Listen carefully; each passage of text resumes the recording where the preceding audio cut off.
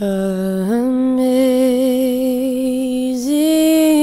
grace, how sweet the sound that saved a wretch like me.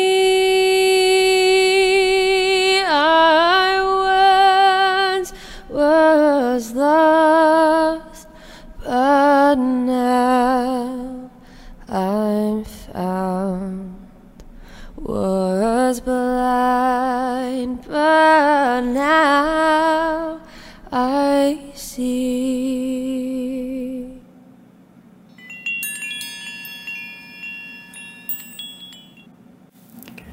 I am Tony Silvera, talking to you from Montreal, Canada. Tonight's evening devotional is about faithfulness. Welcome all. Don't forget to like this video. If you're on YouTube, just subscribe on the red button below.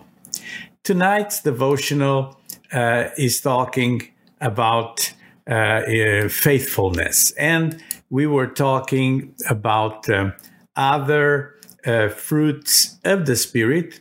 I say fruits. There's a fruit of the Spirit, that it's like an orange that has 9 parts. That's the fruit of the Spirit. So God will produce things in us through His Holy Spirit. And we're going to read Galatians chapter 5, verses 22 and 23.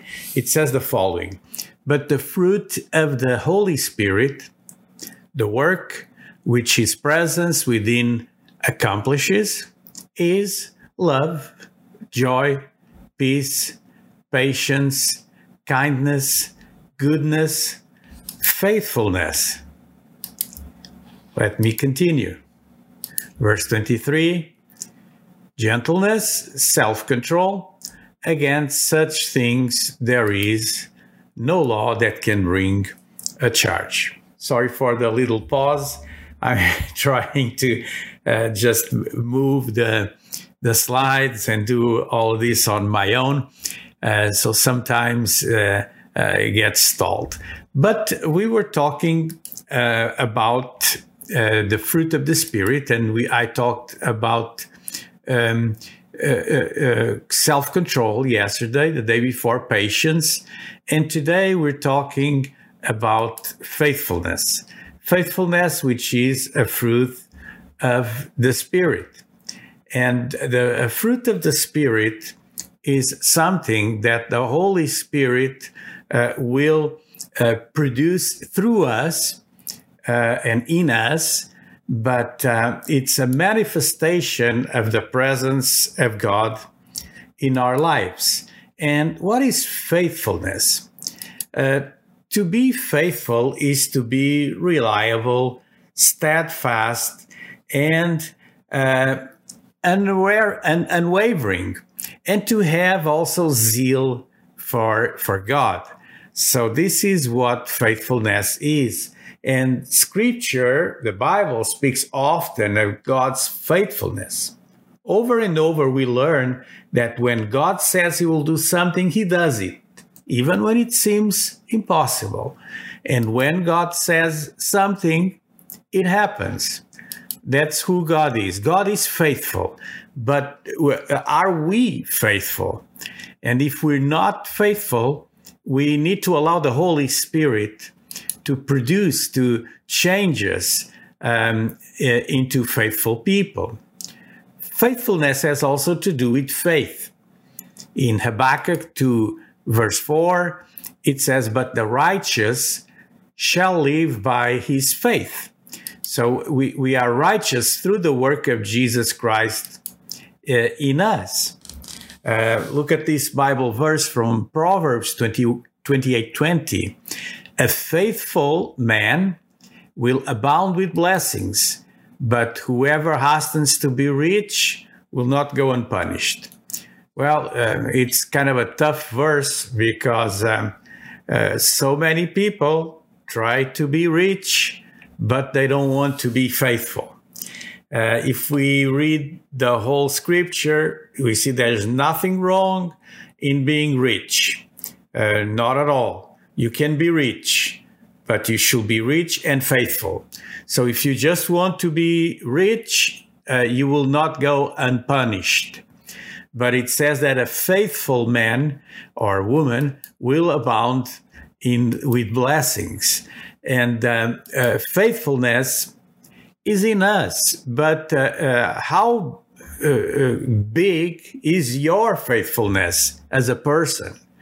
I know that we sing about God's faithfulness, but the question is, how do we grow in our faithfulness? And listen, I don't want to offend anyone, but I would like to ask you a few questions. Number one, did you stop going to church because of COVID-19? Well, I'm not criticizing you, but let me ask you, did you stop going to the supermarket? Another question, what areas of your life have you not fully given over to Him, to God? You know, faithfulness requires us to submit our ways to God. We are in need of a Savior, and He's in control of our lives. So without wanting to offend you, I'd like to give you some food for thought, because I've noticed that since this COVID-19 pandemic started, people are moving in fear. But as Christians, we shouldn't move in fear. And if you're still going to the supermarket, you should consider going back to church. Most churches are today empty. And I attribute that to many factors. And of course, if you have a situation that is cause for concern, like if you're older than 60, which I am, if you're diagnosed with heart disease and diabetes, which I have, or other situations, you could stay at home. That's your choice. You see, my choice is that I'm going to worship God, and my life is in God's hands. And because He's faithful, I'll be faithful also to Him. So again, I know that this may cause some offense to people, but think about it. You know, faithfulness is necessary when God promises seem to completely contradict what we see. And we need to have this desire in our heart of following God. Are we following Him just because of what He gives us, or are we following Him because of who He is? See, God is faithful, and He grants that quality also to His children.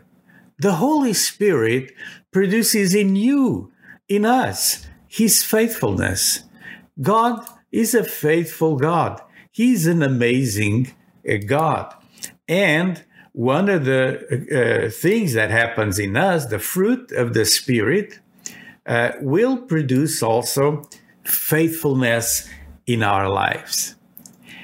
Faithfulness is manifested also through a zeal for the things of God. Are you zealous for God?